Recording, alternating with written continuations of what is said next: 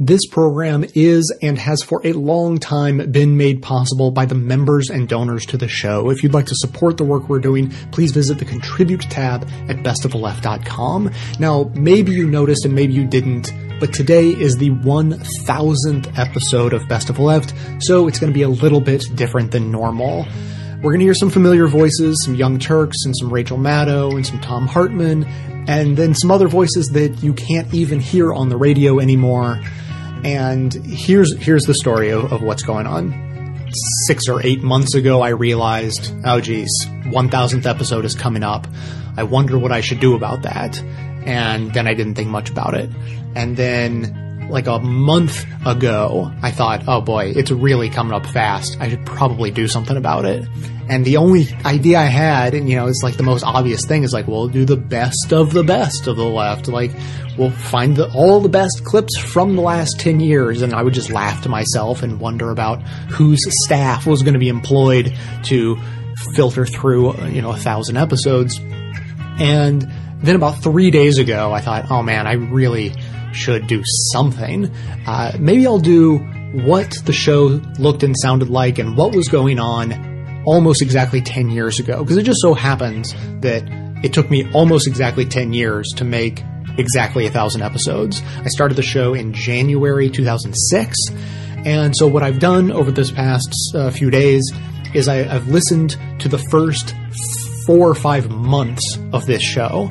And I've pulled out some of my favorite clips from the beginning of 2006, just to give you a snapshot of what was going on then and how things felt. And that'll allow you to sort of compare to today. And it's just sort of a fun way to mark this occasion. So to begin with, we're going to hear from the Young Turks. They were the first show I ever promoted on Best of the Left. And apparently it's worked because they now have like 2.5 billion views on YouTube.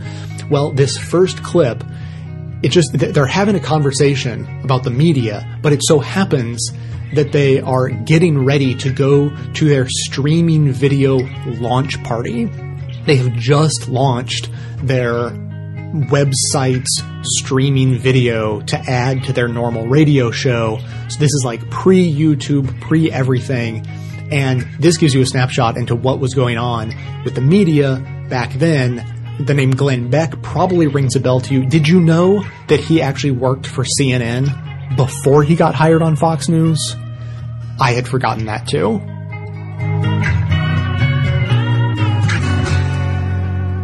We're back on the Young Turks, everybody. It's our launch party tonight. So in this after the show is over in 3 minutes, we get busy. It's going crazy in there right now. Somebody get me a beer. So here's the deal. Here's what's happening with CNN, your cable news network, who I hope will employ me.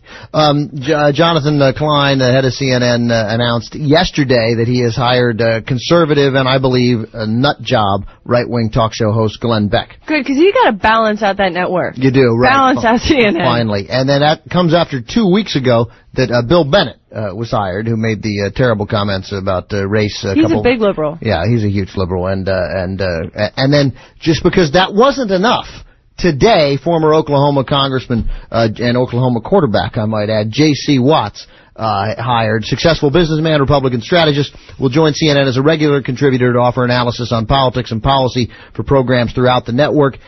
J.C., one of the most respected and effective conservative communicators in the nation's capital, Klein said, we're glad to welcome him into the CNN team. It's good. We needed another network to keep Fox. In 2 weeks, 3. Bill Bennett, Glenn Beck, J.C. Watts.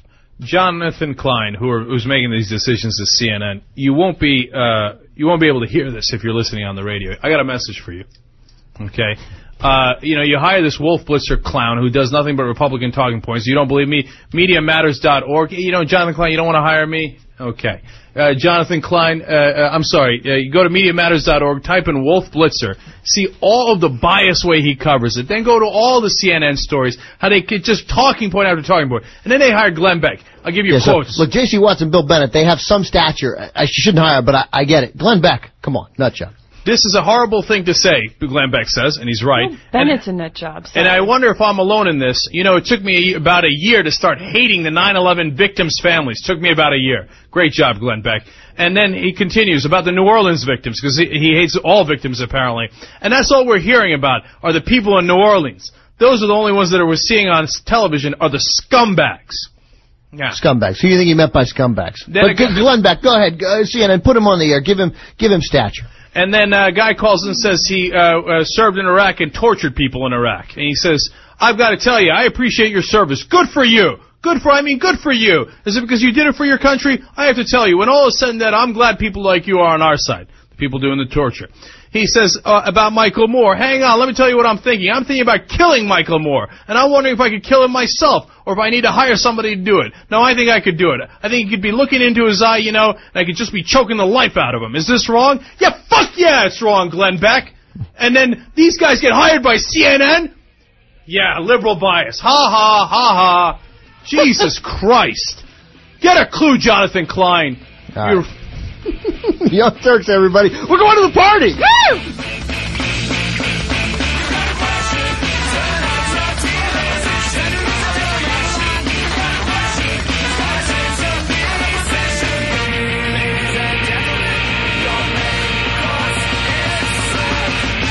Young Turk Show.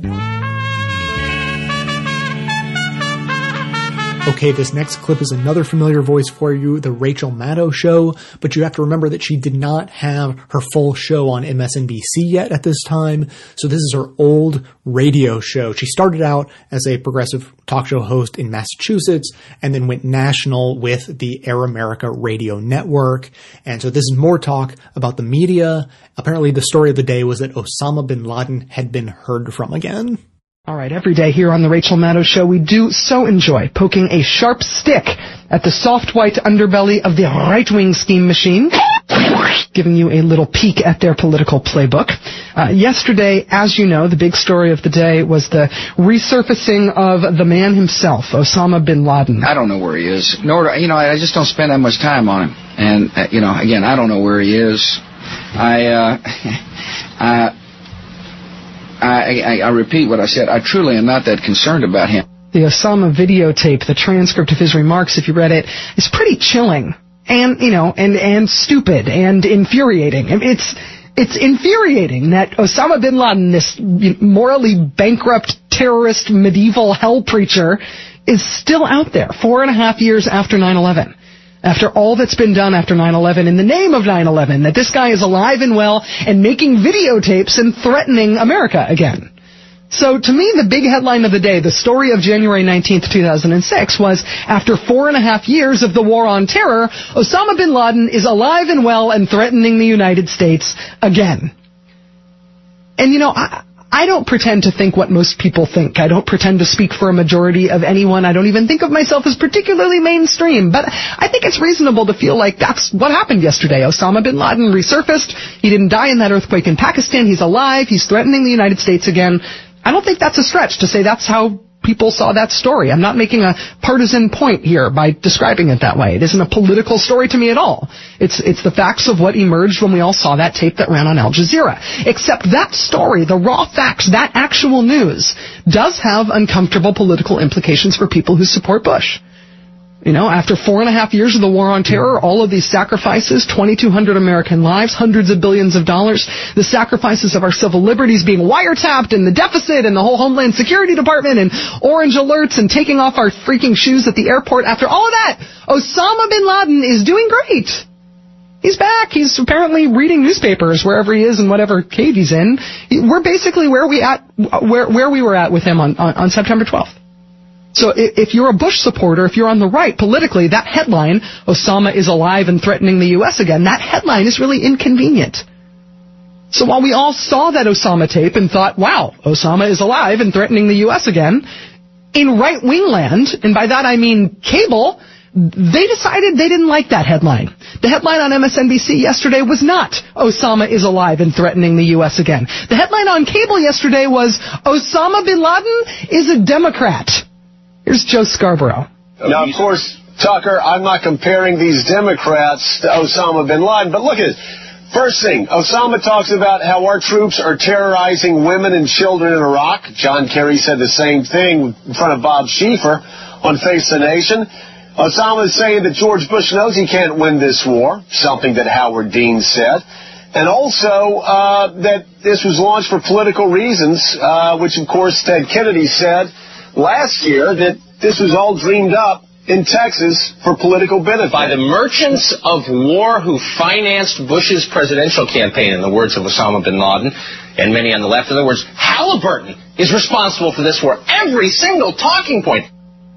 That's Joe Scarborough and Tucker Carlson last night. Same network, here's Chris Matthews. This is from bin Laden in the audio today. There is no defect in the solution other than preventing the flow of hundreds of billions to the influential people and war merchants in America. I mean, he sounds like an over-the-top Michael Moore here, if not a Michael Moore.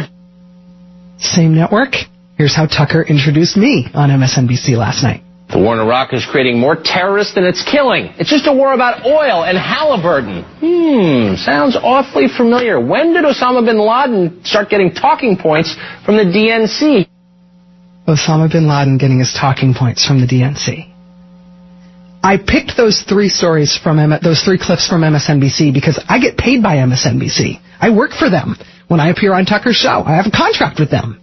And this is what happened on MSNBC before I got on the air last night. It's everywhere. It's all over the right-wing media and a lot of the mainstream media today. These guys take a look at the news that Osama bin Laden is back, that he's fine. He's threatening us again 4.5 years after 9/11. He's still on the loose. And they say, wow, we haven't caught that guy. This does not look good for Bush that we have no idea where this guy is. I don't know where he is. Nor, I just don't spend that much time on him. And, again, I don't know where he is. I repeat what I said. I truly am not that concerned about him. And so they say, can we somehow turn this story instead into an attack on Howard Dean or Ted Kennedy? Because we know where Howard and Ted are. They're much better adversaries for us in this story than the terrorist who got away. We'd much rather fight Howard Dean and Ted Kennedy and Michael Moore than Osama. We know where they are. So let's make this a story about the Democrats. It's not just right-wing cloud cuckoo land. It's the mainstream media. This is how they're treating this. It's 27 after. When I come back at the commanding general of Abu Ghraib prison, Janice Karpinski joins me in studio. It's 27 after.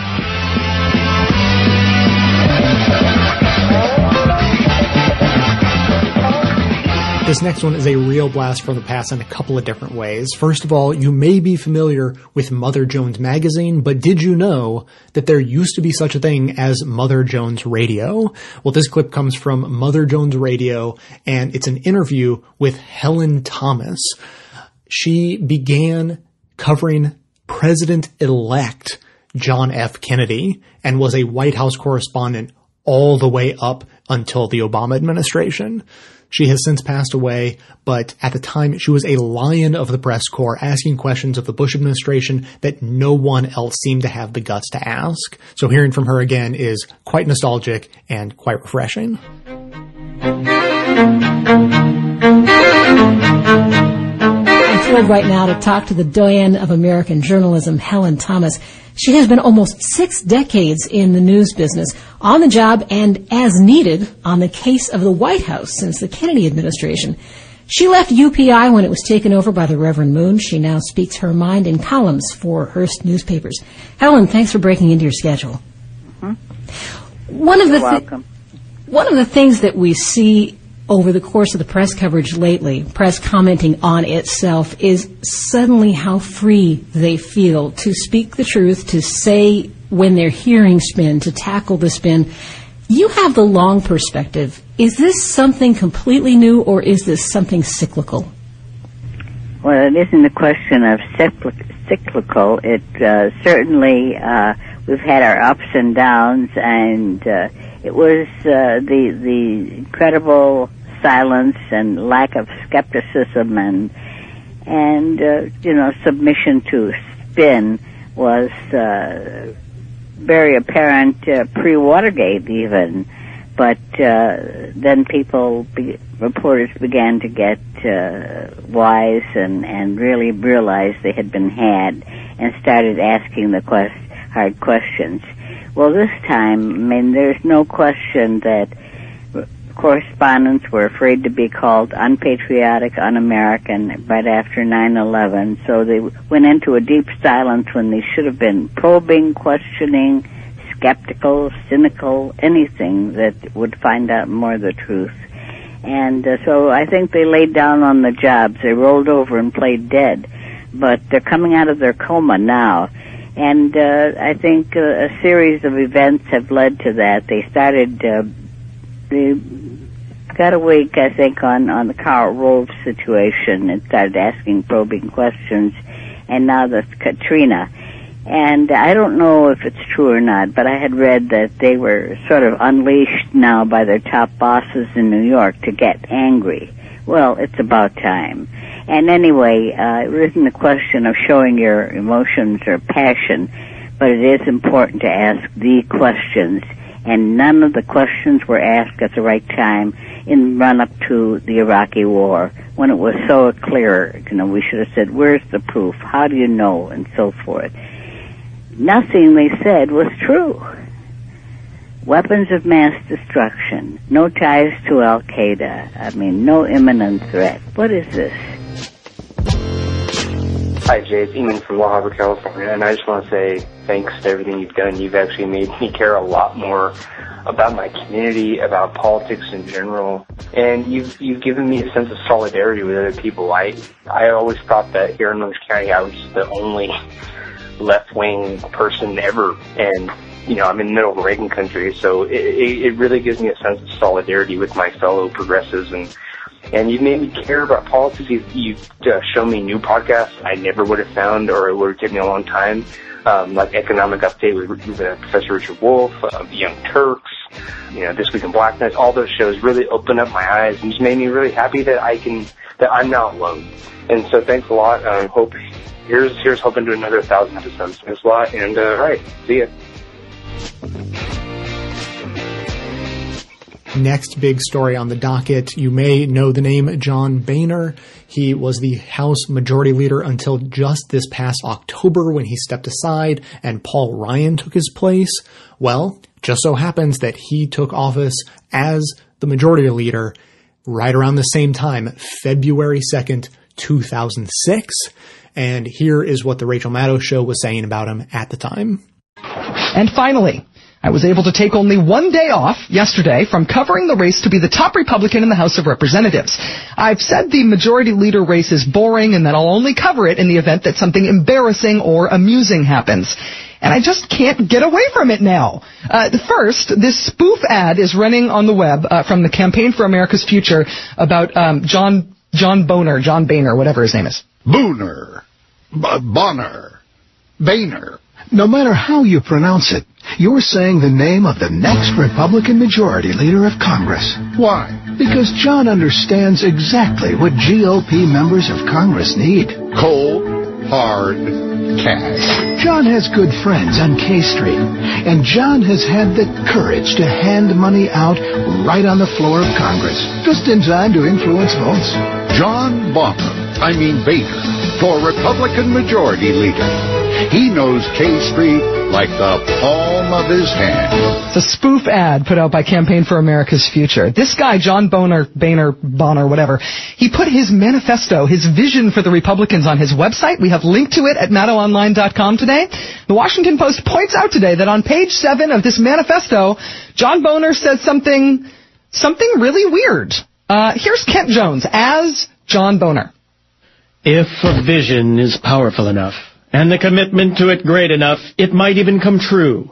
President Reagan left the White House with America much as he hoped it would be in that first inaugural address. The Nazis were defeated, and in August 1989, Poland became free. Thank you, Kent. Think about that quote. The Nazis were defeated by Reagan. Yeah. And that's the whole Poland thing, too. Greatest generation. I appreciate that. Wow. John Boehner. Go for it, man.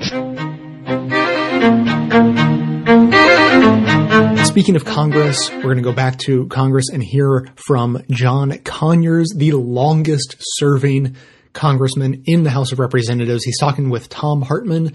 Keeping in mind again that the story about government wiretapping from the Bush administration had just broken pretty recently. This was still fresh news, and this is what they were saying about it at the time. This from Inside Magazine. The Bush administration is bracing for impeachment hearings in Congress. A coalition in Congress is being formed to support impeachment, an administration source said. Sources said a prelude to the impeachment process could begin with hearings by the Senate Judiciary Committee in February. And that could even be, what is starting with Arlen Specter. Congressman John Conyers is with us. John Conyers of Michigan. Congressman Conyers, welcome to the Thom Hartmann program. Greetings and salutations. Great to be with you. Thank you. It is always so wonderful to have you on our program, sir. You are holding hearings, or have been holding hearings, on some of these issues that may end up being issues around impeachment, I understand, in the basement of the Capitol? It's quite possible that these are questions that could rise to the level of high crimes and misdemeanors in terms of the conduct of the President of the United States. And, it goes back, Tom, to the Downing Street memos hearing that I held in the basement as well. Yeah. In which we got the clearest indication that a war policy, a war against Iraq, was in the makings, and they were in the process of conforming the facts to accommodate the policy. Mm-hmm. And that's pretty serious when you're told that by high officials in Washington, and you are the chief of the intelligence unit for the British government. Yes, yeah, I would think so. Now, Richard Nixon went to his grave suggesting that Article 2 of the Articles of Impeachment that were drafted against him, and I believe you were in Congress at that time, were you not? I introduced the first impeachment articles against a sitting president in 150 years. Oh, my goodness. Well, Bella Abzug was on them. Yep. Ron Dellums was on it. Shirley Chisholm was on it. Some William Fitzryan of New York was on it. Now, Richard Nixon, right up to his last days, here's his comment to David Frost. He said, when the president does it, that means that it is not illegal. When the president does it, that means it's not illegal. This is the argument now that Gonzalez and Bush are making about illegal wiretapping. Right. The president has conceded that if you don't understand how he operates, you would think that this is that his domestic wiretapping without warrant is illegal because he has deemed, even though it's against the law, and even though we created the FISA law to accommodate domestic wiretaps, even though there have only been 4 turned down in the course of the whole existence of the Foreign Intelligence Surveillance Courts, even though the head of the courts has resigned in disgust about this, he says, look, I reserve this to myself because I am the commander-in-chief. Well, he's the commander-in-chief of the military. He's not the commander-in-chief of secret intelligence. Or of the United States. Or of the United States. Yeah. So what we have here, to me, and I think the reason that they are tackling it with such aggressiveness is that we're not now talking about constitutional niceties, as important as they are, that this is a tripartite government. What we're doing now is telling people that your phone could be tapped by the President of the United States direction, anybody, everybody, no exclusions, and he says that regardless of what the law says on this, he is the last word. Precisely what Nixon, as you point out, said all the way to his grave. I would just like to point out that John Conyers is still in office. He won his original congressional race in 1964 and won his most recent election in 2014. So he's still around and still kicking ass. Next clip. Now, I assume everyone heard about the Charlie Hebdo bombing in response to cartoons about the Prophet Muhammad, etc., etc. Did you know that that is not nearly the first time that has happened? Again, almost exactly 10 years ago, in February 2006, Denmark happened to be the country on the receiving end of anger over cartoons, and the Young Turks were talking about it at the time. So there's more protests about Wednesday about the cartoons. Wednesday, 4 people killed, at least 20 wounded in a fresh round of protests in southern Afghanistan. Demonstrators in the West Bank city of Hebron attacked the offices of international observers, forcing their evacuation. President Bush yesterday spoke out about it for the first time. You know, I didn't catch a lot of that. So he just said, hey, bad boy, don't do that. We reject violence as a way to express discontent with what may be printed in a free press. Okay, I totally agree with Bush on there. You see that? Yeah, as long as he says something reasonable, no reason to disagree with him. So I'm reading this. By the way, the only thing that I'll laugh about, and it doesn't mean he shouldn't do it, he should do it. I love the idea of Bush telling the Muslims what to do. Yeah, that's right. Because they're going to listen to that, right? Well, we were going to riot, but George Bush says not to riot. Maybe we ought to hold back. I was going to burn the Danish flag, but never mind. W says not a good idea. So there were just some quotes in here that I loved, and it's something that I said early on, and now the LA Times has come out with this piece from Jeffrey Fleischman, which is the Danes have got to be like, what happened? Like, we're Denmark. Yeah, they have no idea what hit him. So anyway, this piece is called Rage Over Cartoons Perplexes Denmark. I love that title. Perplexes Denmark. Here's a quote from a guy named Morten Riksen. He's a philosophy student in Copenhagen. A lot of Danes have problems understanding what is going on and why people in those countries reacted this way, he said.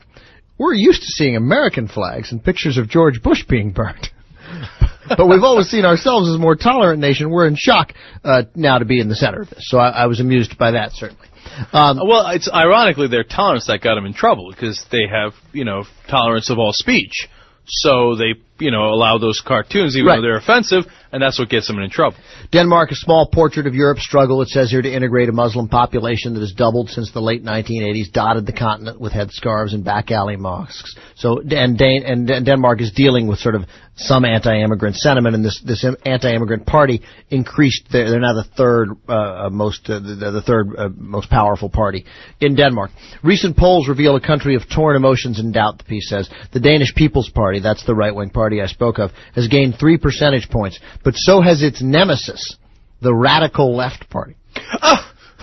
Yeah, that's the one we're supposed to have in this country, right. But I haven't seen it in I don't know how many years. Well, we're never going to have a party called that in this country. Yeah, because you imagine those guys on the radical left. They're like, yes, that's us. Those guys, they need some help framing. The right-wing party is called the Danish People's Party. The left-wing party is called the Radical Left. The word radical is in the title of their party. Hey, they're proud, man. Yeah. Only if our left was as strong. Here's a quote from a guy named Michael Hansen. He's an engineer. He says, I don't know what to do. It's amazing to see the Danish flag being burned. It's not fear. It's more, he said, it's not causing fear, but anxiety. There have been terror attacks in the U.S., Spain, and in Britain. We're the logical fourth. If they forgot about us, now they've remembered us. Uh-oh, Denmark's got Joe Mentum. I don't think Denmark is the logical fourth. Yeah, but apparently at this time now it is. Now it is because of the cartoons.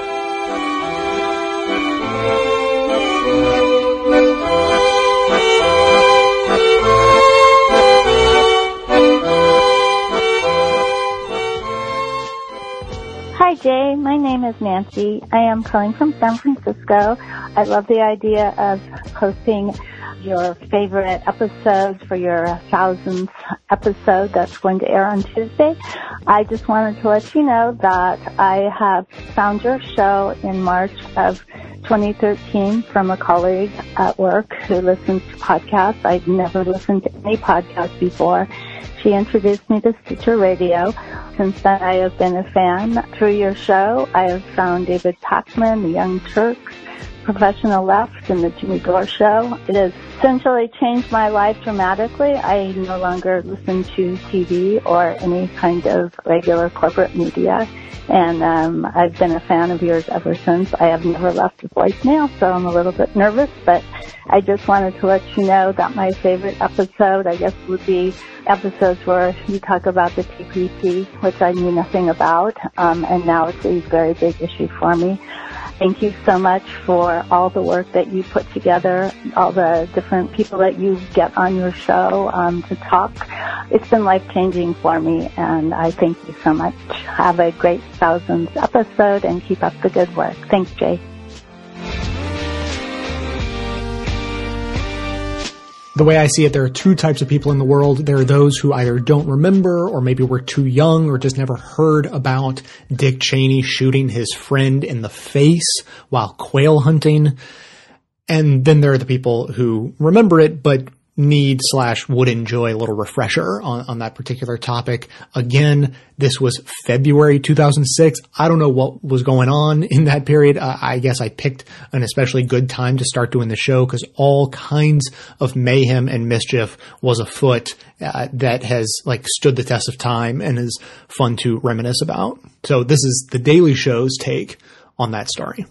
I'm joined now by our own Vice Presidential Firearms Mishap Analyst, Rob Corddry. Rob, thanks for joining us. Thank you, John. Obviously, Rob,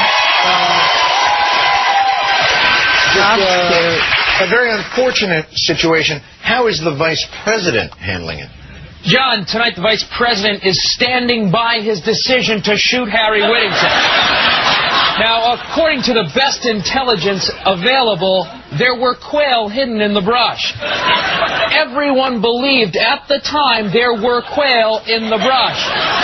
And while the quail turned out to be a 78-year-old man, even knowing that today, Mr. Cheney insists he still would have shot Mr. Whittington in the face.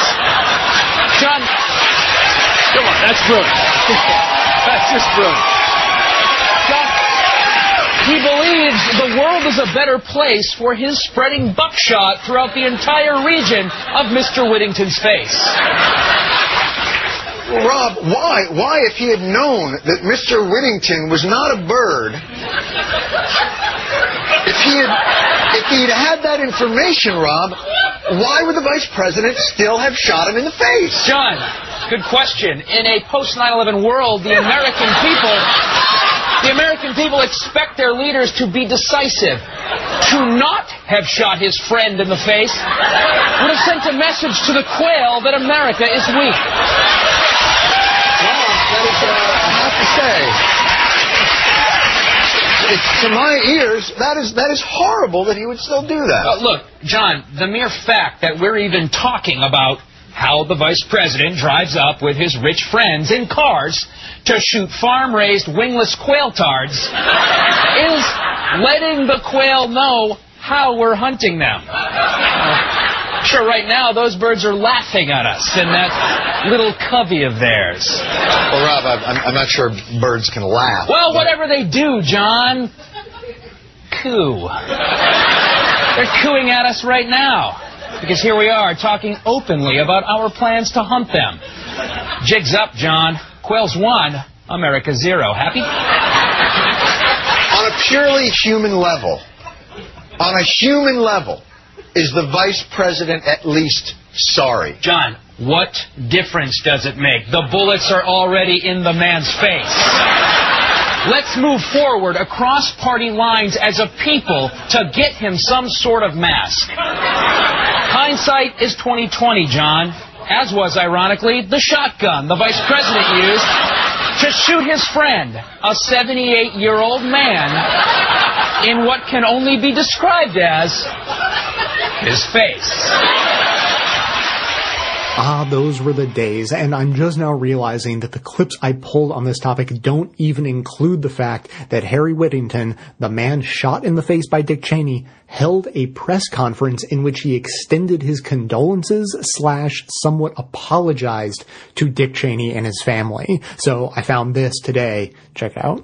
This past weekend encompassed all of us in a cloud of misfortune and sadness that is not easy to explain, especially to those who are not familiar with the great sport of quail hunting. We all assume certain risks in whatever we do, whatever activities we pursue, and regardless of how experienced, careful, and dedicated we are. Accidents do and will happen, and that's what happened last Friday. My family and I are deeply sorry for all that Vice President Cheney and his family have had to go through this past week. We send our love and respect to them as they deal with situations that are much more serious than what we've had this week. And we hope that he will continue to come to Texas and seek the relaxation that he deserves. And I have more on this topic. The next clip I have for you in just a minute is one of my favorites. First of all, I assume there are probably a lot of people who are unclear on exactly who Al Franken is, a lot of new or younger listeners. Currently, he's a senator from Minnesota. Previously, a long time ago, when I was a kid, he was on Saturday Night Live. He was also a satirist. He wrote books including Rush Limbaugh is a Big Fat Idiot, as well as Lies and the Lying Liars Who Tell Them. He was also the headlining host on Air America Radio, the ill-fated progressive radio network back in the day. So things have changed quite a bit. Now, as for more things that have changed in the last 10 years since I started this show, there were no ads back then, and there are now. Speaking of which, today's episode is sponsored by Harry's. They're the company taking the shaving industry by storm with their incredibly high-quality razors and shaving products that they sell directly by mail for a fraction of the cost of the big-name brands. I've been using Harry's for over a year now, and with my irregular schedule, I usually shave sometime in the afternoon. And what Harry's razors do that no other brand ever has is that after I shave in the afternoon and then sleeping a full night, I wake up and I still feel as though I've just shaved that morning. And frankly, it was kind of startling the first time it happened, and now I guess I just have high standards, and luckily a bunch of money left over that I've saved by switching to Harry's. So you should probably check them out for yourself. They don't really do discounts because their prices are already really low, but they are offering a special deal on your first order. Harry's will give you $5 off with promo code BEST. So stop overpaying for a great shave. Go to harrys.com right now. That's HARRYS.com and enter the code BEST at checkout. And now, let's hear that old clip from the Al Franken Show. Here's something. This is more in the way of an observation. And I know I'm not the first to make this observation about the Cheney hunting accident. They keep saying this happens all the time, don't they? Yeah. They keep saying that people get peppered with birdshot all the time, that this is part of the culture of Texas that we don't understand. Show me a Texan that hasn't been shot in the face. Come on. Well, I mean, that's sort of what they're saying. Something's wrong with the culture of Texas, isn't there? Okay, and now the same people who keep saying, well, this happens all the time, are also the people who are saying, like, I can't believe that you've been focusing on the 14 hours before it came out, or the 18 hours, or focusing on all this sinister stuff when you haven't been focusing on Vice President Cheney's emotional toll. And this poor man shot a friend. And why aren't you, I mean, Norm Coleman said this, why don't we spend more time thinking about this poor guy who shot a friend? I wish we'd do more about that. Now, if this is so traumatic, but it happens all the time, isn't it something odd that these guys go out and so frequently end up traumatized by what they're doing? I mean, that's the only way these things fit together, is that this is part of their deal. They go out there and have a very, very, very high frequency. There's a big chance when you go out on your weekend that you're going to be traumatized. I mean, and that you're going to experience the worst moment of your life, or one of the worst moments of your life. It's a tragedy. And so to endure this horrible personal tragedy so often, which just, Evidently, they'd say, all these Republicans from Texas go like, oh, you guys don't understand Texas culture. This happens. Everybody.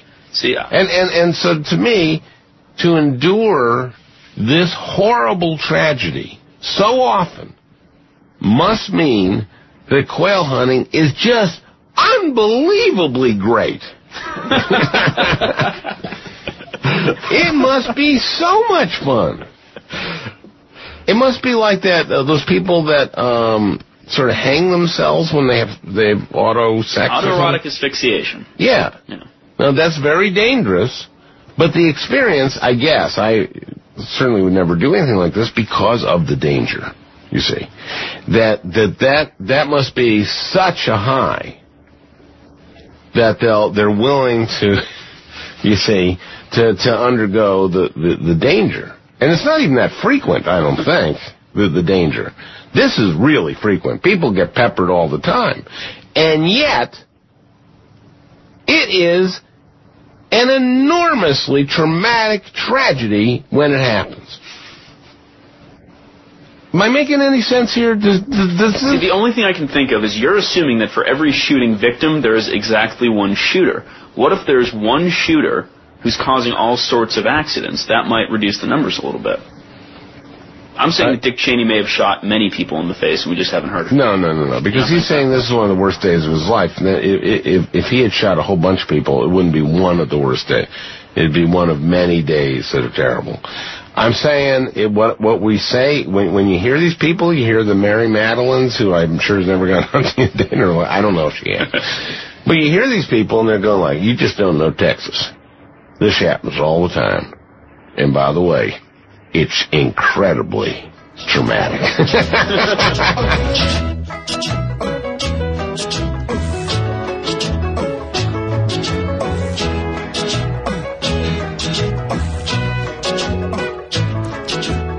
Hey Jay, this is Jack from Atlanta. I just wanted to give my feedback on the 1000th episode and how and why I started listening.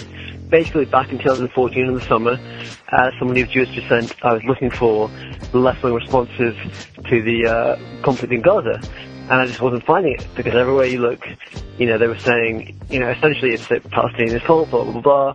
But anyway, I typed in, left-wing Israel into iTunes, and I came up with your podcast, and I listened to that one episode you did on Israel with clips from, I think, Truth Out and a bunch of other podcasts. But anyway, after that I was sort of hooked and started listening to it, and it's been about 2 years. And, now I started subscribing, and I do really look forward to listening to it twice a week. So, thanks again. Keep up the good work. Bye.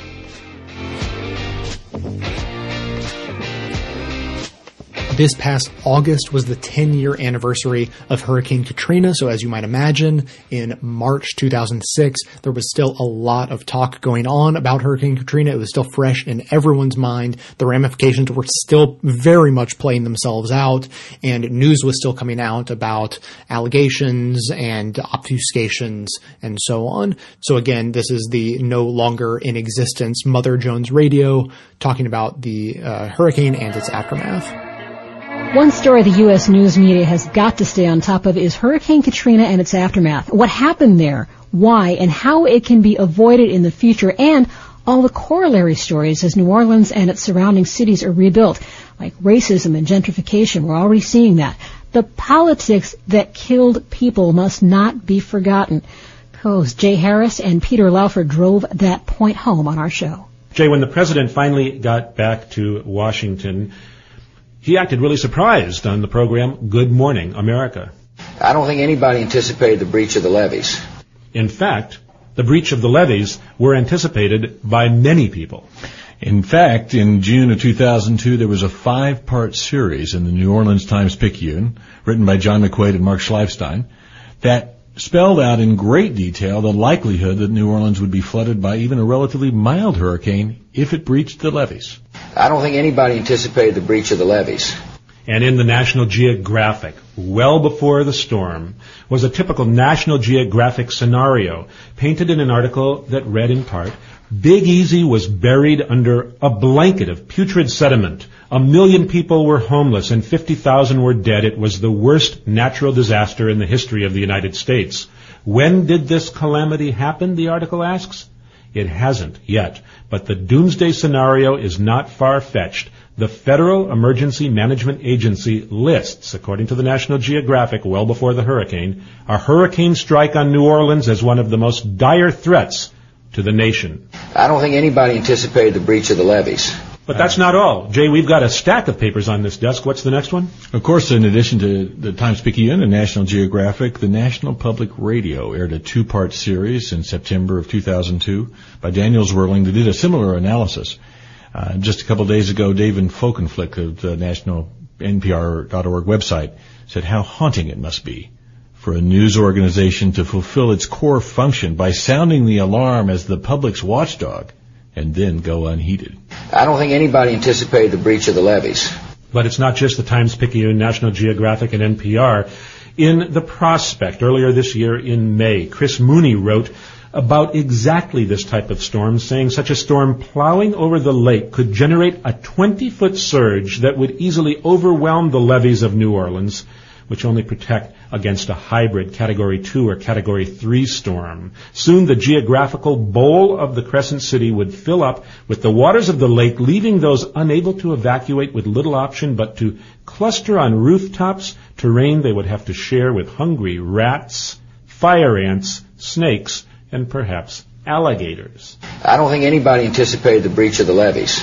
The outrage and the frustration of that kind of disconnect with President Bush was captured beautifully by our listener, Adam Contras.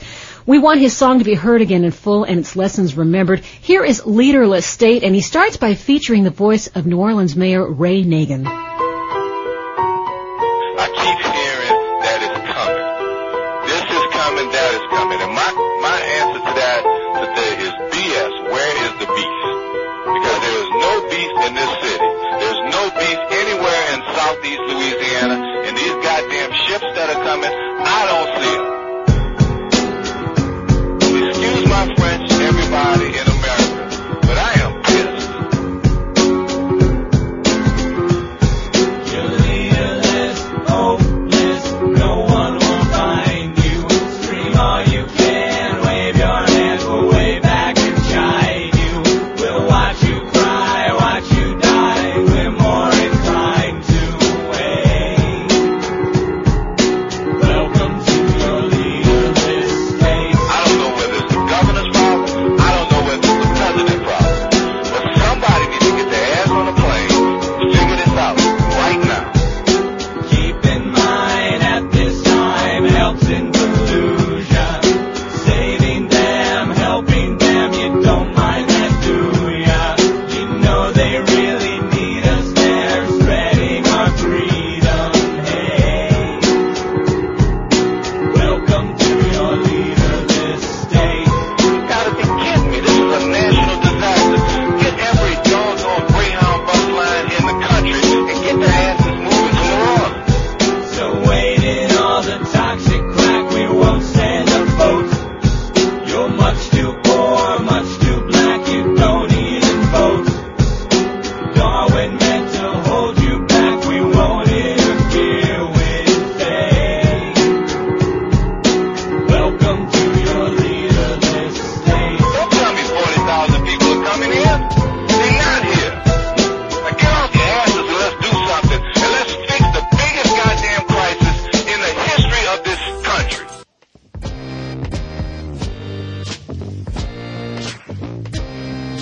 Hi, Jay. This is Megan from Seattle. I first found the show a few months ago. I finally got a phone that I could listen to podcasts on, and I got super into it. And I just Googled best social justice podcasts because I didn't know what else to do. And I found the show, and I started listening, and I loved it. And it's impacted me because I'm a high school senior, and I'm transferring from being a kid or a teen into being an adult. I turn 18 in about 2 months.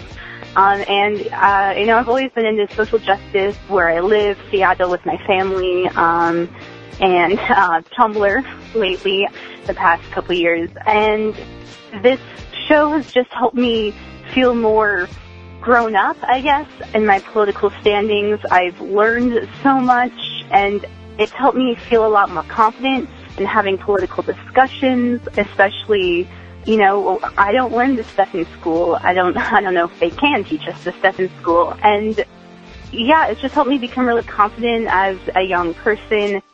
Growing up in this day and age, I can vote for the first time this November, and so this show has just really helped me solidify my opinions, help me think about things. So yeah, I really appreciate it. Thanks so much.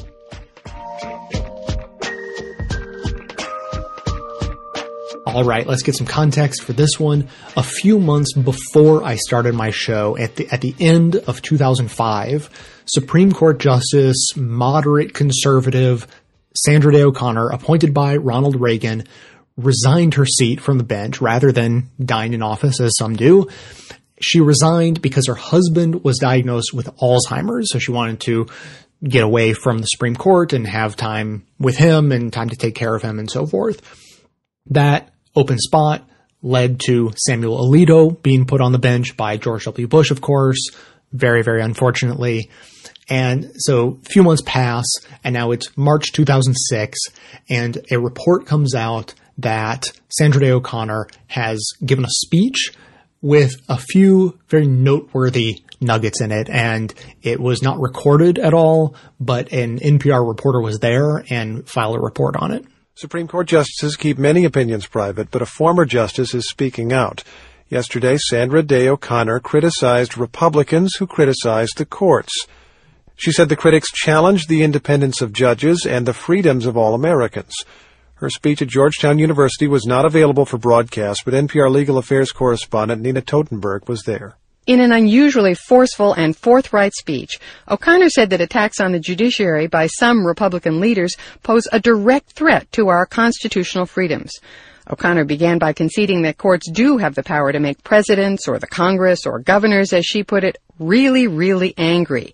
But she continued, if we don't make them mad some of the time, we probably aren't doing our jobs as judges.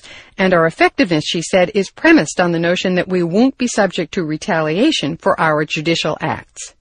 The nation's founders wrote repeatedly, she said, that without an independent judiciary to protect individual rights from the other branches of government, those rights and privileges would amount to nothing. But, said O'Connor, as the Founding Fathers knew, statutes and constitutions don't protect judicial independence, people do. And then she took aim at former House GOP leader Tom DeLay. She didn't name him, but she quoted his attacks on the courts at a meeting of the conservative Christian group Justice Sunday last year, when DeLay took out after the courts for rulings on abortion, prayer, and the Terri Schiavo case.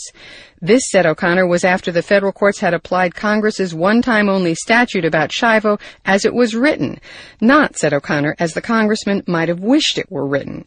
The response to this flagrant display of judicial restraint, said O'Connor, her voice dripping with sarcasm, was that the congressman blasted the courts. It gets worse, she said, noting that death threats against judges are increasing. It doesn't help, she said, when a high-profile senator suggests there may be a connection between violence against judges and decisions that the senator disagrees with. She didn't name him, but it was Texas Senator John Cornyn who made that statement after a Georgia judge was murdered in the courtroom and the family of a federal judge in Illinois murdered in the judge's home.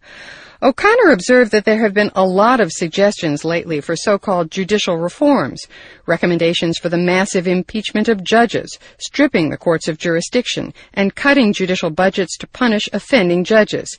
Any of these might be debatable, she said, as long as they are not retaliation for decisions that political leaders disagree with. I, said O'Connor, am against judicial reforms driven by nakedly partisan reasoning. Pointing to the experiences of developing countries and former communist countries where interference with an independent judiciary has allowed dictatorship to flourish, O'Connor said we must be ever vigilant against those who would strong-arm the judiciary into adopting their preferred policies. It takes a lot of degeneration before a country falls into dictatorship, she said, but we should avoid these ends by avoiding these beginnings. Nina Totenberg, NPR News, Washington.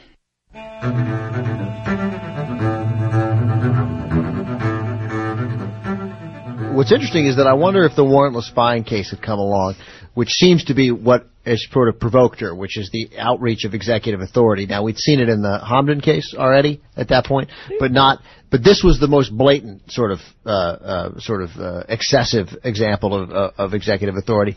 I wonder whether that would have changed her mind if that had sort of shown up first, because that seemed to be primarily what she was talking about. But she's the one who ruled in Hamdi versus Rumsfeld that the president does not have a blank check in times of war. She already knew that the president wanted a blank check and was going to get one from anyone. No, I know, but I wonder here whether this is. But the thing about the warrantless spying is that it is an affront to the other two branches of government. It says we're not going to go to the judicial branch to get warrants, like the legislative branch says. It's a double whammy. And we'll never know well, we might know. Somebody could ask her. I just find it curious that was sort of the clincher for a lot of people, that a lot of scholars, a lot of constitutional scholars, of which obviously as a former court member she would be one, that they were like, okay, these guys are totally out of bounds. They were out of bounds before, now they've left the field and they're playing in the parking lot. By the way, 80s, 90s, for a large portion of the 90s, O'Connor was considered not even close to a moderate, just simply conservative. Then she became a moderate when everybody else shifted to the right, so-called moderate conservative still. She's like a creepy tree hugger now. Right, because she's in favor of democracy. She runs naked in the rain and throws paint on people wearing fur. That's right. That's weird that she's done that. That was a surprising thing. You're like, hey, I thought you were taking care of your husband, and here you are sort of throwing paint on Paris Hilton. It seems inappropriate for a former Supreme Court justice. Sandra Day O'Connor, screaming liberal. Well, here is what this conservative voice from the Supreme Court has to say about the state of our country. Now, she said a lot, and it was a great speech, and I encourage all of you to check it out. Common Dreams has a link that explains what she said in her dream, commondreams.org. In her speech. But I just want to give you one quote, which I absolutely loved.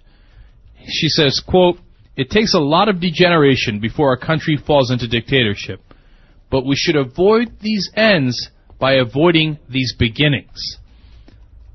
Now, that is a powerful, powerful statement to be made from somebody who was on the Supreme Court and who's from the same party appointed by Ronald Reagan and gave George Bush the presidency in that 5-4 decision. She's warning specifically about a dictatorship in this country. And saying, by the way, exactly what we say on this show. We're not there. We're not at the end. But she said it a lot more eloquently than we did. We should avoid these ends by avoiding these beginnings. Yeah, that's and by the way, that struck me as I mentioned on the show on Friday. And it wasn't, by the way, real quick about Wes Clark. His point, he wasn't so much angry. He was like, yeah, big deal. A lot of good. You could have done something about it. Mm-hmm. So it was more frustration. But, as you know, I object to all the fascism stuff because I think it distracts from how bad they are, because it causes a lot of people to go, they're not fascists for crying out loud, and it causes them not to listen to the really good points about how so far out of bounds and how dangerous these guys are. That's a great point. I mean, she doesn't even suggest that we're headed toward fascism. But why would you even take the first couple of steps? Like, even if they're 30 steps, why would you take 1, 2, and 3? You know what? The reason I love this quote and brought it back up is because, I think it summarizes 3 years of our show in one simple, wonderfully eloquent sentence. Yeah. It takes a lot of degeneration before a country falls into dictatorship, but we should avoid these ends by avoiding these beginnings. God bless you, Sandra Day O'Connor. We all wish you'd stayed on the Supreme Court to say that, and here we are, quote-unquote, liberal show, saying we wish a Reagan appointee, conservative to, at most, a moderate Republican stayed on the court. Hey, Jay, this is Josh from Lafayette, Louisiana. I actually only discovered your podcast fairly recently, probably within the past month or so. I'm really glad I did. With all the craziness going on in the election cycle, it's really neat to have all these unique takes in cohesive, well-curated topics. My own views, it's really helped me sort of reevaluate my thoughts and ideas, strengthen some of my views, give me a different way of thinking of things, and it's made me a more knowledgeable voter and citizen, really. My favorite part of your show, though, I'd have to say, is the dialogue, especially with conservatives, I call them like Wade, and just different sides of the liberal spectrum. It's really neat to have the back and forth and it be really a dialogue instead of an argument. Imagine that. A dialogue instead of an argument. Well, thanks. And the shakeup of Congress continues. As I said, John Boehner was coming into office just about this time, and then only a couple months later, in April 2006, Tom DeLay announced that he was going to resign from Congress. And if you don't know who Tom DeLay is, I will just say that the Liberals were very, very excited to see him go. And here are a couple of clips from the Rachel Maddow Show and the Young Turks explaining why.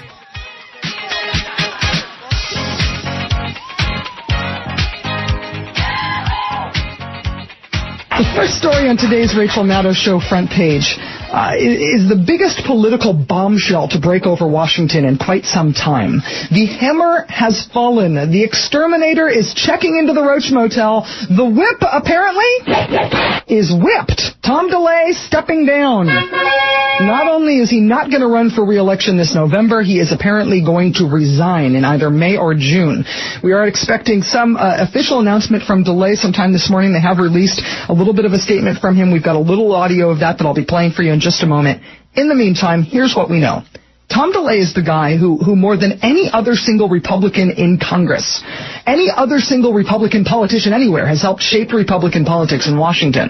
This is the guy who got them holding open votes for hours to squeeze out one last vote. This is the guy who got Republicans redistricting all the states to give their candidates an advantage in congressional elections. This is the guy who led the impeachment of President Clinton. This is the guy who turned the whole lobbying industry in Washington into part of the Republican Party. And yes, this is the guy who apparently had a criminal corruption and bribery operation running out of his office for much of the past decade. That's according to the charges to which a second Tom DeLay staffer just pled guilty on Friday. Those court papers call Tom DeLay Representative Number 2, which is never good in court papers. Also, it's just embarrassing to ever be called Number 2. Anyway, but Tom DeLay's former press secretary and his former deputy chief of staff have both pled guilty. They're both turning state's evidence. Jack Abramoff, who Tom DeLay called one of my closest and dearest friends, also pled guilty, also turned state's evidence. Tom DeLay himself charged last fall with money laundering and campaign finance violations. His trial starts later this year. He is the corruption and bribery center of the universe. So how does the mainstream media explain that he's finally quitting? He's taking one for the team, they're saying. He's not doing this for himself. No, he just wants to be sure the Republican Party doesn't suffer a loss if he has trouble retaining his House seat this year. Here's Chris Matthews straining the bounds of credibility last night on MSNBC. He is one tough politician. Yes, he is. And for him to say that he's got to throw in the towel in the interest of the party so that they can save their seat. In the interest of the party, just to save his seat. No need to talk about corruption or his urgent need to keep himself out of prison. No, he's just doing what's best for the party. He's an honorable strategist. If you don't buy that line, then how about this one? Mike Allen of Time Magazine says Tom DeLay is resigning so he can spend more time helping orphans. He said that he wants to go out and talk about foster care, the importance of religion and government, and electing more Republicans. Pay no attention to people turning state's evidence all around him. Just repeat what Tom DeLay tells you in your exclusive interviews. I'm resigning to help the Republican Party. Or orphans. No, I'm resigning to help orphans. That's it. All right, now, by the way, an ode to Tom DeLay coming up a little bit later in the show, and obviously we'll take all of your calls on what you think of this great day in America as Tom DeLay steps down. And we'll explain also, of course, why it is such a great day. And a perfect setup to that is the quotes that you guys have compiled at the Center for American Progress, Christy. It gives you a sense of why everybody's so ecstatic that Tom DeLay is gone, not just because of the corruption, but because he's a loathsome guy otherwise. And it shows, sorry, Christy, it just shows the value even with George Bush, with Dick Cheney, with Tom DeLay, with all these guys, these sort of un-American, blatantly corrupt guys, that there's so many horrible stories that you forget. And it's great when you remind yourself and put it all together and you're like, oh yeah, that's right, they're this bad. And so. All right, so well, that's the thing is I started thinking this morning about all the different corruptions he's been involved with and thought, I'm probably forgetting a few, and started to look.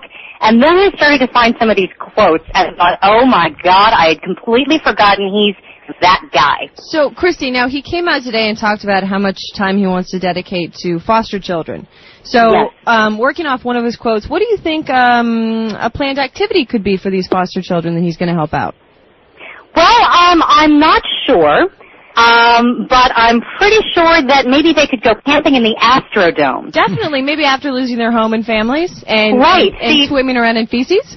He's the guy that after these poor kids lost everything and had to be air-vac to the Astrodome, where they, lived in absolute squalor and filth, he stopped by and said, "Hey guys, aren't you guys having some fun here?" Oh, and they were having fun. He took the same talking point as Barbara Bush there. Now, Right. a lot of these other loathsome people in the conservative group have great excuses as to why they didn't join forces in Vietnam. Rush Limbaugh had a tail. Dick Cheney, I forget what he was doing, but He was too busy. Dick Cheney was just too busy. And Now- other priorities. Now, why did Tom DeLay not go?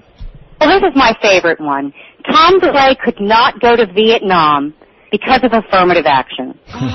He said, and this is a direct quote, he said that he missed out on serving in Vietnam because, quote, so many minority youths volunteered. There literally was no room for patriotic folks like myself. But there's so much to love about that quote, but the one that I particularly enjoy is that obviously the minority youths are not part of the patriotic folks that's like the, himself. The subtext, that's the best part, is that no room for patriotic folks like myself, unlike the Hispanics and the coloreds. Since all these minorities signed up to die, there was, no room for patriotic people like me. It's just the unpatriotic African-American and Latino kids who wanted to die for their country.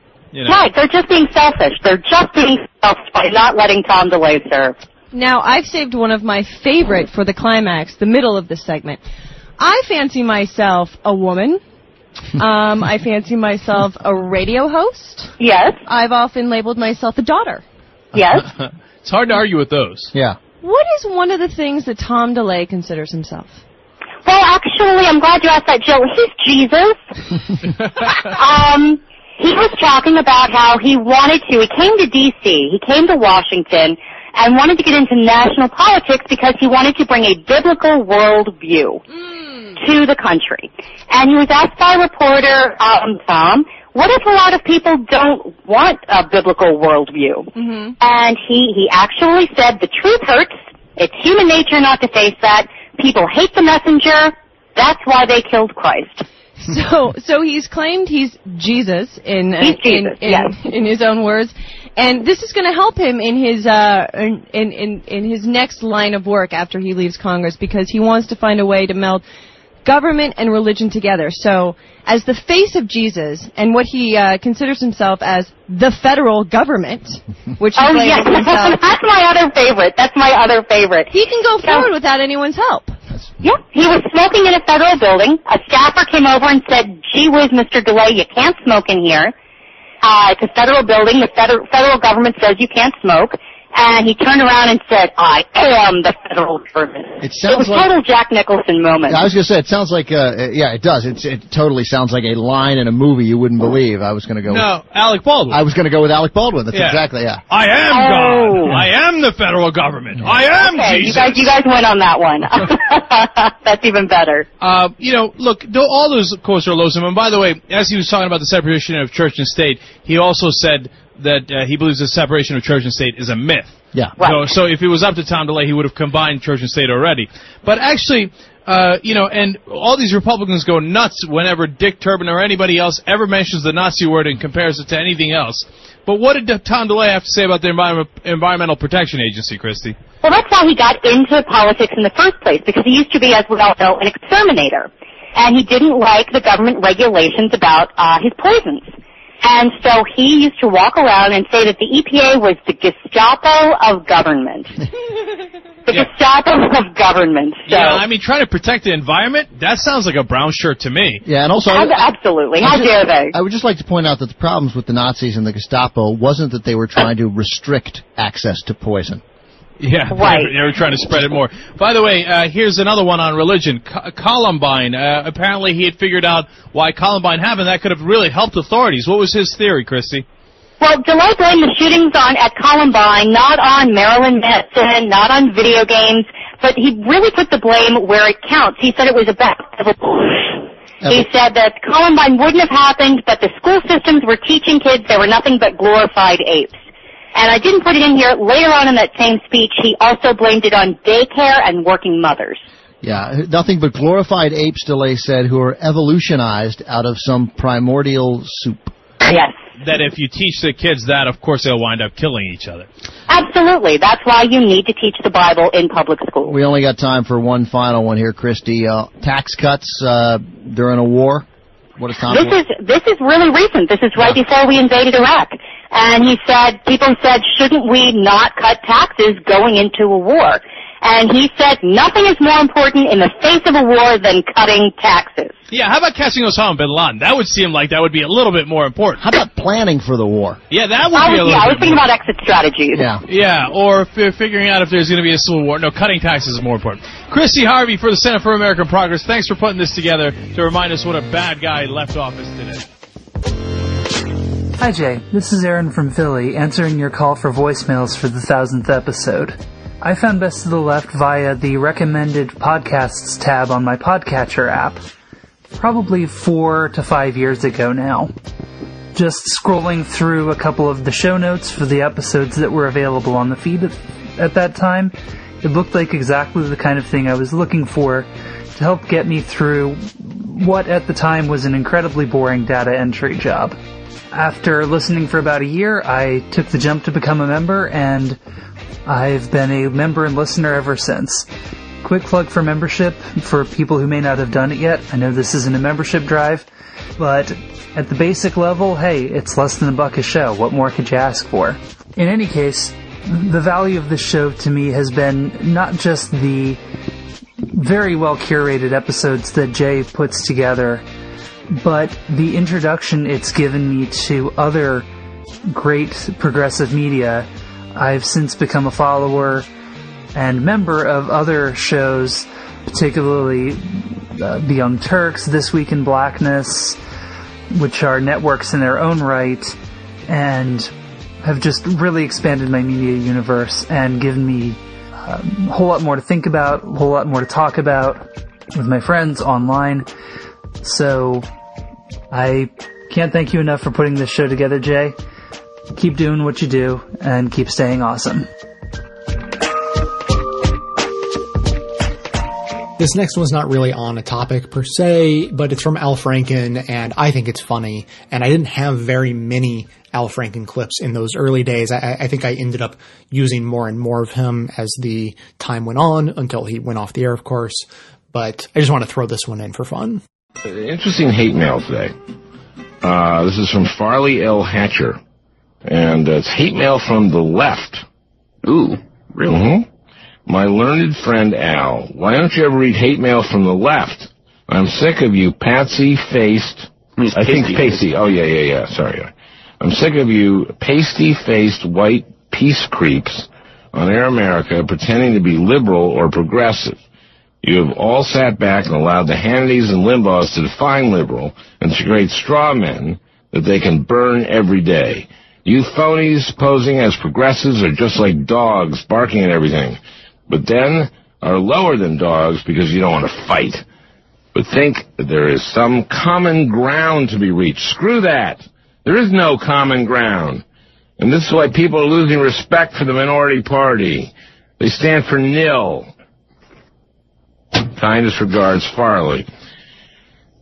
Farley, you got a good point. Sometimes we liberals can be too wishy-washy, and on the other hand, we do have to appeal to people in the middle, the independents who determine who wins elections. If you don't win, you can't affect the kind of change that I know that you, Farley, and we believe in. On the other hand, you do make a good point that by trying to find common ground, we may seem like we stand for nothing. So, Farley, thanks for your critique. I've assigned a committee to reread it and make some recommendations. We should have those recommendations by sometime after the election. Is it going to be a blue ribbon committee? I've appointed some pretty impressive people, including Eric Hananoki. It's a good letter. I think it's a little strong, though. A little too strong for my taste.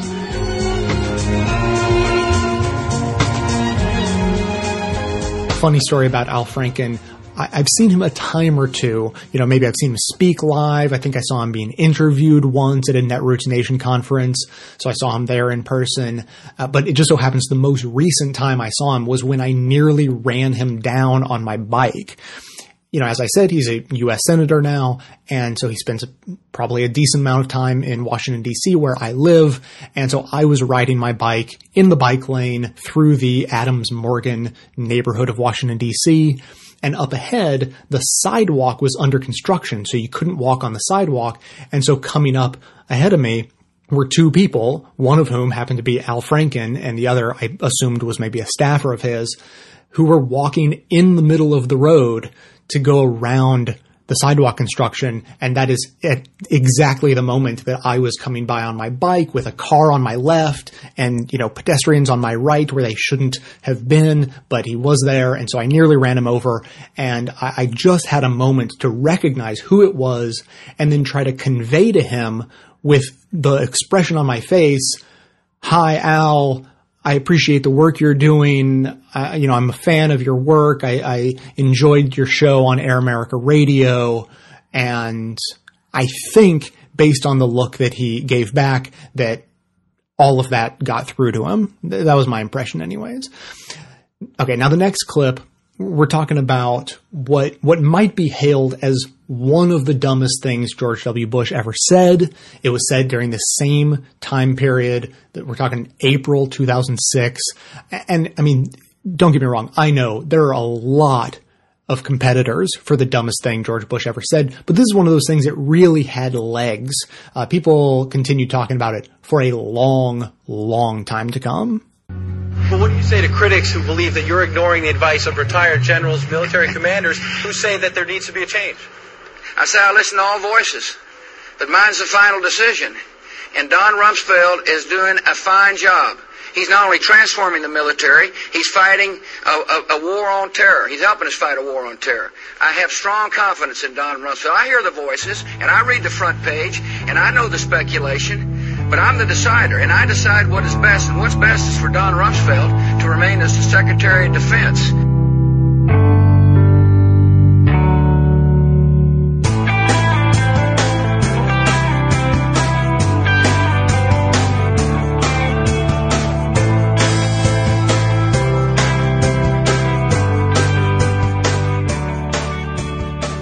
Ben, hit him with the line. I'm the decider, and I decide what's best. He had a little temper tantrum today, didn't he? I'm the decider. The decider. It's like, it's like when a band comes out with their greatest hits album, and it's awesome. It's like got their greatest hits. It's like 12 tracks. And then they think, we can top that. We can make a greater hits album. Because I don't know that he's had a quote dumber than this. It should really go to 11. 11. I'm the decider? He makes decidings. Yeah. Lots of big ones. He has made a lot of interesting and curious decidings. He really has. Now, to get me feeling really nostalgic, I'm going to play a clip on the same subject by a satirical presidential weekly radio address that existed for a couple of years during the Bush administration. It definitely does not exist, hasn't for a long time, and I've missed it ever since they stopped doing it. And now a message from the President of the United States, George W. Bush. Good morning. This week I made it clear that who the decider is in Washington. It's the president. I am the decision-maker. I make the decisions, and I decidify on all those decisions. Then I take up my mind and conclude to a finalized conclusible. The executive decider-in-chief must chief until the end executing authoritates. I want to be real clear on that. My staff followizes my orderings. It's vital.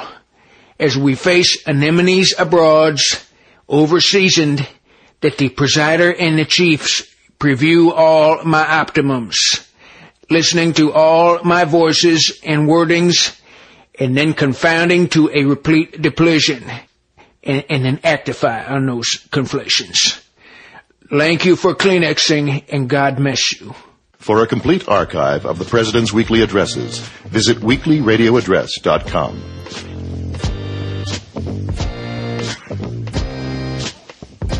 Hey, Jay, this is Tony from New Jersey, and I'm just calling about the 1000th episode. I came to Best of the Left. It must have been just leading up to the 2012 election, and I'm sure I learned all sorts of things that I can't even quite put into words, but I know that the show has helped me to explain basically why everybody in the country and the world are so pissed off about so many things. And I can use all that to help explain it to my colleagues and friends who maybe aren't as politically minded. But maybe an interesting story for the listeners to hear is that I teach an AP language and composition class, which is a rhetoric class done for English students. And I had a student last year who was writing a paper about, sort of feminism and things like that. And she sort of had a very kind of early understanding of feminism, wasn't quite sure what it was. But I gave her an episode of your show last year. And when she listened to it, she not only decided that she wanted to, use some of the stuff from that episode in her paper. It was about sort of like male privilege and how we assume that like little boys acting badly in public and things like that is acceptable and all that. The commentators are just sort of breaking that down. She heard that and let all of her friends hear it, so she put that into her paper. But then she also decided that she wanted to not only go to school for English and sort of a political science thing, but she also wanted to study feminism. Completely decided she didn't want to go for pre-med, annoyed all of her parents, and applied to a bunch of colleges that she actually wanted to go to school for, to go to school for what she wanted to go to school for. So, I don't know if that's a good thing or a bad thing, but you did, by kind of posting those things up there, end up sort of changing what this young lady's path would have been. She was being sort of controlled by what her parents wanted her to do and what her father wanted her to do, and now she's kind of pursuing her own path. She also broke up with her boyfriend, who was a bit of a chauvinist pig, and the episode sort of proved to her that he was just as bad as she thought he was. So, I don't know, small little victory, but that's what I was sort of getting when I'm thinking about the 1000th episode. So, anyway, I hope that all made sense. Thanks for doing the show, Jay. Bye. You may have noticed by now that I'm letting this show go a little long. Hope you don't mind. Only one more major topic for you. Like I said, so many things were happening in these first 4 or 5 months of me doing this show that I couldn't figure out what to squeeze out, so I just put them all in. The last one is a big one. This is the Stephen Colbert speech at the White House Correspondents' Dinner. If you were around and cognizant when it happened, then you definitely remember it. And if you, for whatever reason, missed it, it is imperative that I catch you up right now. This Rachel Maddow clip explains everything you need to know, so we'll go right to it. Every Monday, we are lucky enough to get an update from our friend David Bender on some of the best weekend political chatter out of Washington. All the good, juicy stuff we sometimes miss while we're enjoying our few days' rest from the busy work week. David Bender is host of Air America's Politically Direct, and he joins us this morning courtesy of the good folks at People for the American Way. David Bender, please tell me that you got to go to the White House Correspondents' Dinner this weekend. Did you go, Rachel? I had the stomach flu. Well, then, yes, I was there. I was there. God, I was looking forward to you being there. I'm so sorry you weren't feeling well. David, you're lying. I was. I'm the president of that organization. In fact, I did all of the entertainment myself. That was me. And if you don't believe that, you probably have been also not seeing in the media, because this is really it was an amazing event, and in Truth in Broadcasting here, I saw it on C-SPAN. Yeah. But what I saw on C-SPAN was something that you actually never see. These events, Rachel, have been going on for 92 years. Wow. This organization's been around. And they have this sort of very inside the Beltway tradition where the president comes out and he pokes fun at himself. And everyone laughs along, and for just one night, no partisanship, and the media and the press and the president all get along. They're best of friends, and frankly, it's nauseating.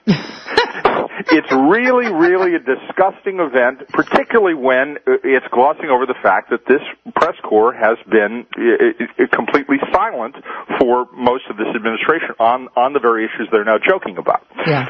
So somebody had the brilliant idea, and actually it's the incoming president, Steve Scully of C-SPAN, to invite Stephen Colbert to be the entertainer this year. So the way it played out, and the media has been stunningly silent on this because they got skewered too. And anyone who doesn't know, Stephen Colbert does the Colbert Report on the television machine 5 nights a week on Comedy Central, and he does a character which is essentially Bill O'Reilly. And he sends up the pontificators, and he sends up the media, much in the same way the Daily Show does. But he did it in front of 2,700 White House press corps and friends of the administration, Karl Rove in the audience, and he sent up everyone, but it didn't pull any punches. And this was a very uncomfortable evening for the White House press corps and for the president. You think it was significantly more pointed and more embarrassing than these things usually are? Never seen one like this. Wow. Never seen one like this.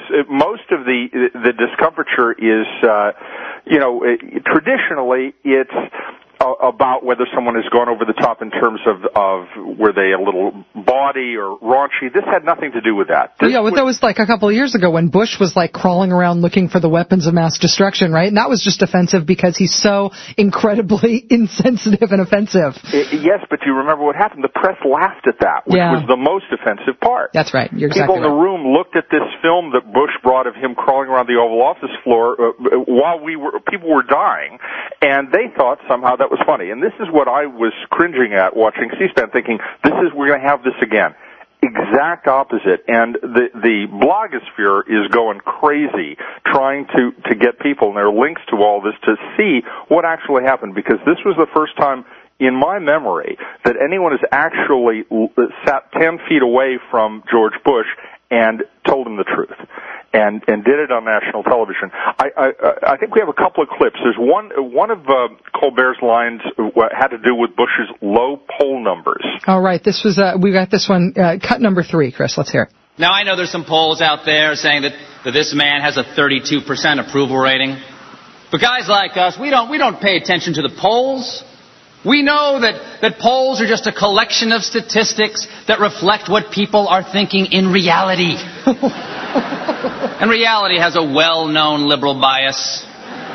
That was going to be the subtitle of my book if I ever wrote one. It was going to be The Facts Have a Liberal Bias. I guess I can't use that now. No, sure you can. And you can get Stephen Colbert to write a blurb about how I stole it. No, I got it first. It works better now. Colbert said something about Bush sticking to his principles. He said that when the president decides something on Monday, and remember, he's the decider, he still believes it on Wednesday, no matter what happened on Tuesday. I mean, these were the kinds of things, and Bush tried. He had that frozen smile that, you've seen in uncomfortable moments, usually of his own making. But this time, with Laura also there, this was not a happy moment. They rushed out of that room when it was over. They were not pleased. I heard the way I read it described in some of the mainstream newspaper reporting was that they gave kind of a grim nod to Stephen Colbert when it was over, that there was no like, oh, you really got me there, good buddy, kind of thing. Like none of that. No, Colbert says that the president said good job and tapped him on the arm, but I think he was probing for weak spots. It was not a pleasant moment. There was another great line. Actually, my favorite line of the night was a clip about that we have about the White House shakeup. Oh yeah, here we go. Everybody asked for personnel changes, so the White House has personnel changes. And then you write, they're just rearranging the deck chairs on the Titanic. First of all, that is a terrible metaphor. This administration is not sinking. This administration is soaring. If anything, they are rearranging the deck chairs on the Hindenburg. Wow. That is really...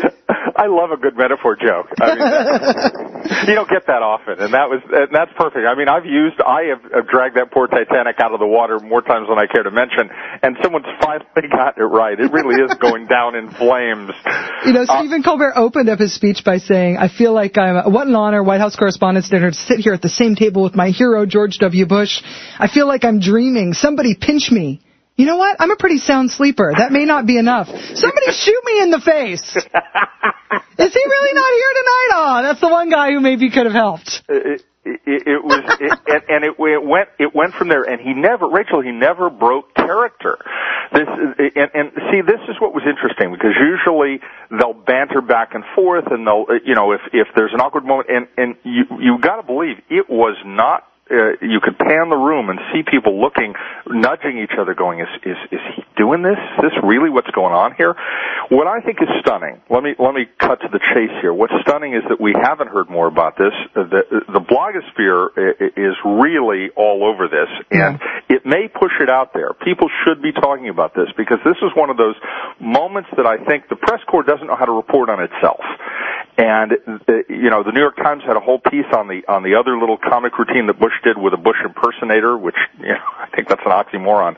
But the truth is, this is what people should be talking about, and hopefully more of these clips are now circulating. And they will. There's a website, thankyoustephencolbert.org. Oh, nice, very good. Thank you, Stephen Colbert, and people should go there and just after they've seen this, the clips are on that website. Excellent. And then send them a little message. Thank you, StephenColbert.com. That's .org.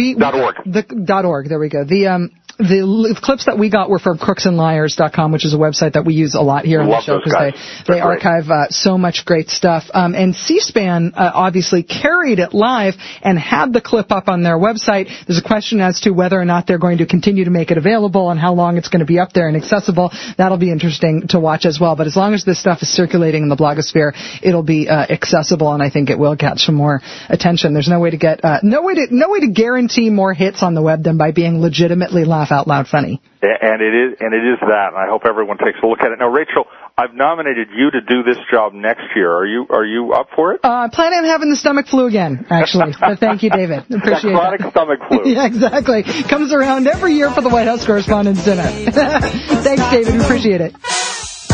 They can feel it all over. They can feel it all over. They can feel it all over. They can feel it all over.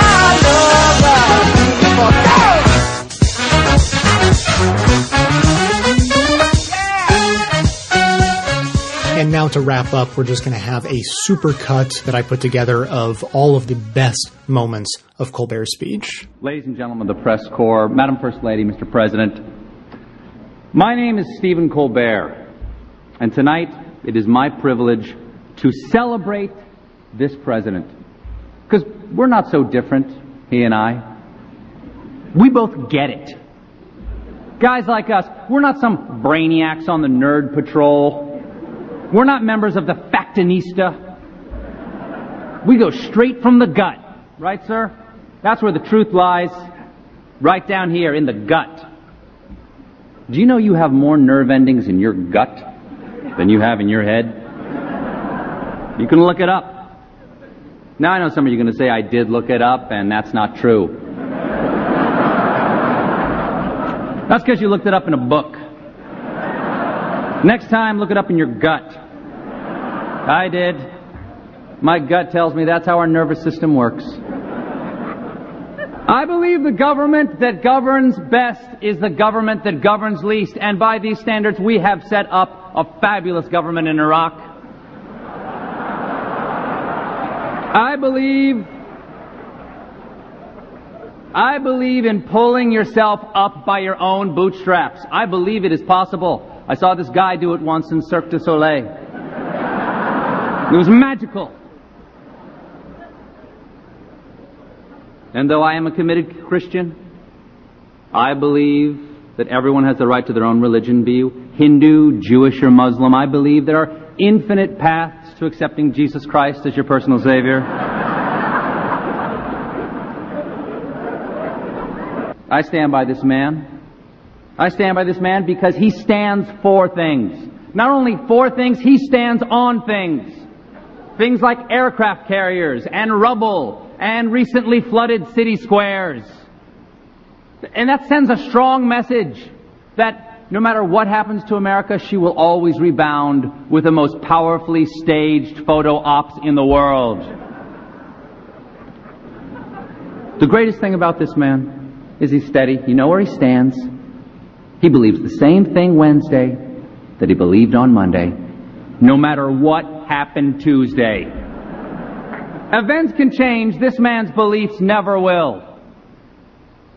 And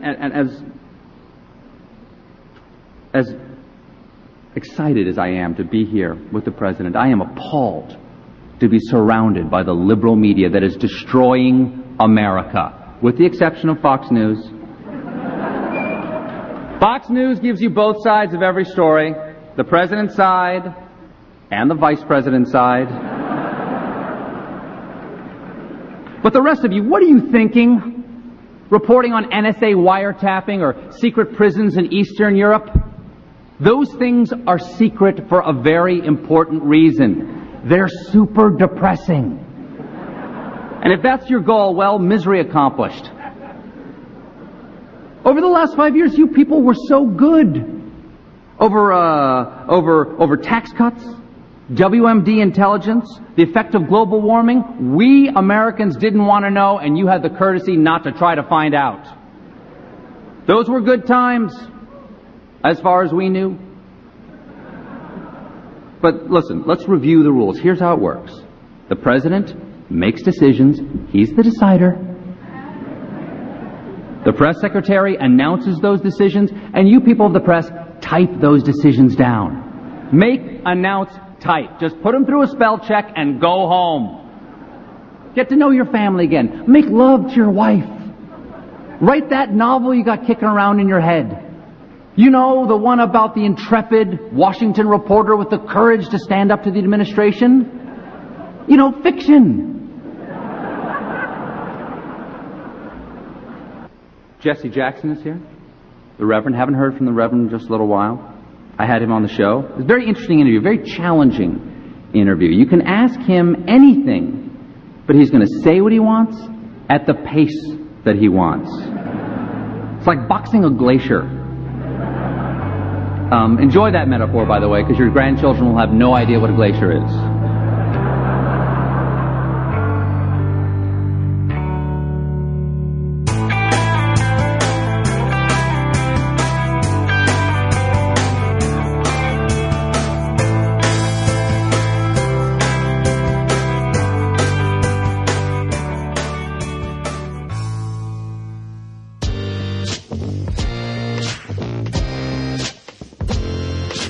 Hey Jay, it's Lee Camp. Happy 1000th episode, man. That's huge. Congrats. Let's celebrate with some hookers and blow, right? You know, like we did for the 990th episode and the 980th episode and 970th and Dieth and, you know, like we did all those times. Just kidding, man. Congrats. It's awesome. Later. Jay, this is David Packman calling to congratulate you on surpassing the incredible milestone of the 1000th show. My favorite Jay Tomlinson moment was years ago when I reached out to you and I said, hey, you have a show, I have a show, we're about the same age, we should talk about being in our early 20s and having shows. And being the antisocial guy that you are, you were just confused. Why would you want to talk to anyone? Who cares if I have a show? But somehow we persevered and we have a friendship, and that's really the most surprising thing to everybody. So congratulations, Jay. It's an amazing achievement, and here's to the next 1000. Thanks for listening, everyone. Thanks to the volunteers who helped gather clips to make this show possible. Thanks to Amanda Hoffman for all of her work on our social media outlets and activism segments. And thanks to all those who called into the voicemail line. If you'd like to leave a comment or question of your own to be played on the show, simply record a message at 202-999-3991. And, you know, I gotta say, it was nice to hear from those guys. Lee and David called in. I didn't get in touch with them asking them to call in, so my guess is they heard about it through social media. And I say this because for my 500th episode, I did the opposite. I actually did get in touch with people and said, hey, you know, it's my 500th episode. Would you call in or send a message of some sort? And to be honest, it was a little awkward. It was a little bit like throwing yourself a party, and didn't feel like doing that over again. So, thanks to Lee and David for chiming in. You know, Dave's story of how we met is always so much different than mine. I don't know how much of the story is just in my own head, but the way I remember it, it's not that he got in touch and I was like confounded at the idea of why we would want to know each other.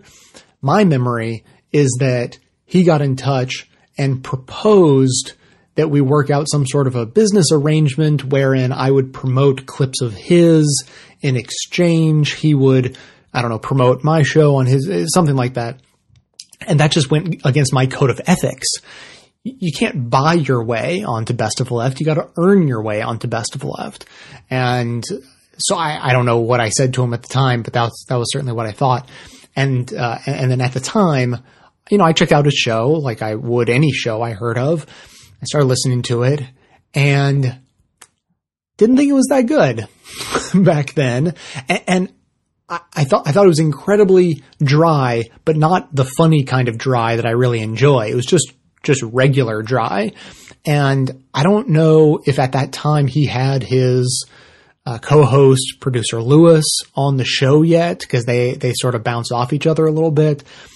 But for whatever reason, they went through some sort of either actual metamorphosis or just my impression of them changed when I sort of got to understand what the show was all about. I don't know which.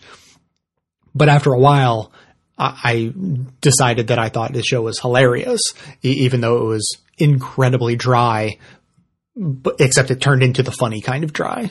And that's when he started getting promoted on this show. So I don't know if it was just my antisocial tendencies that made me come off as though I had no interest in, getting to know him. Although I'm sure that was part of it. The way I remembered it, I was sticking to my code of ethics, and that's the story that I think I'll stick with. So again, thanks to everyone for listening. It's been an amazing decade and 1,000 episodes of production. To be totally honest, I didn't produce all 1,000 episodes, but I produced about the last, the first 100 and the last 800 or so, and the story of the volunteers I had back when I had a full-time job and was working out ways to have other people help with the production is a whole other story. But huge thanks to all of those people who have helped throughout the years, every volunteer who has ever helped gather clips or helped produce the show, or anyone who has ever given me a tip on a show I maybe should look at and listen to for clips, or people who have sent in clips, and anyone who's ever written in or left a voicemail of any kind, or if I've never heard from you at all, but you've just been listening, thank you for being there. You guys are what make the show possible, and that is going to be it for today. Thanks to those who support the show by becoming a member or making one-time donations. That is absolutely how the program survives. And of course, everyone can support the show just by telling everyone you know about it and leaving glowing reviews on iTunes and Stitcher. Help us in our mission to aggregate and amplify the best progressive media by joining up with us on Facebook and Twitter. On Facebook, set us to see our content first so you can get all of the great clips we put out there and share them with your networks. For details on the show itself, including links to all of the sources and music used in this and every episode, all that information can always be found in the show notes on the blog. So coming to you from inside the Beltway, yet outside the conventional wisdom of Washington, D.C., my name is Jay, and this has been the Best of the Left podcast, coming to you every Tuesday and Friday, thanks entirely to the members and donors to the show, for the 1,000th time, from bestoftheleft.com. And it's a crying shame how we get so trained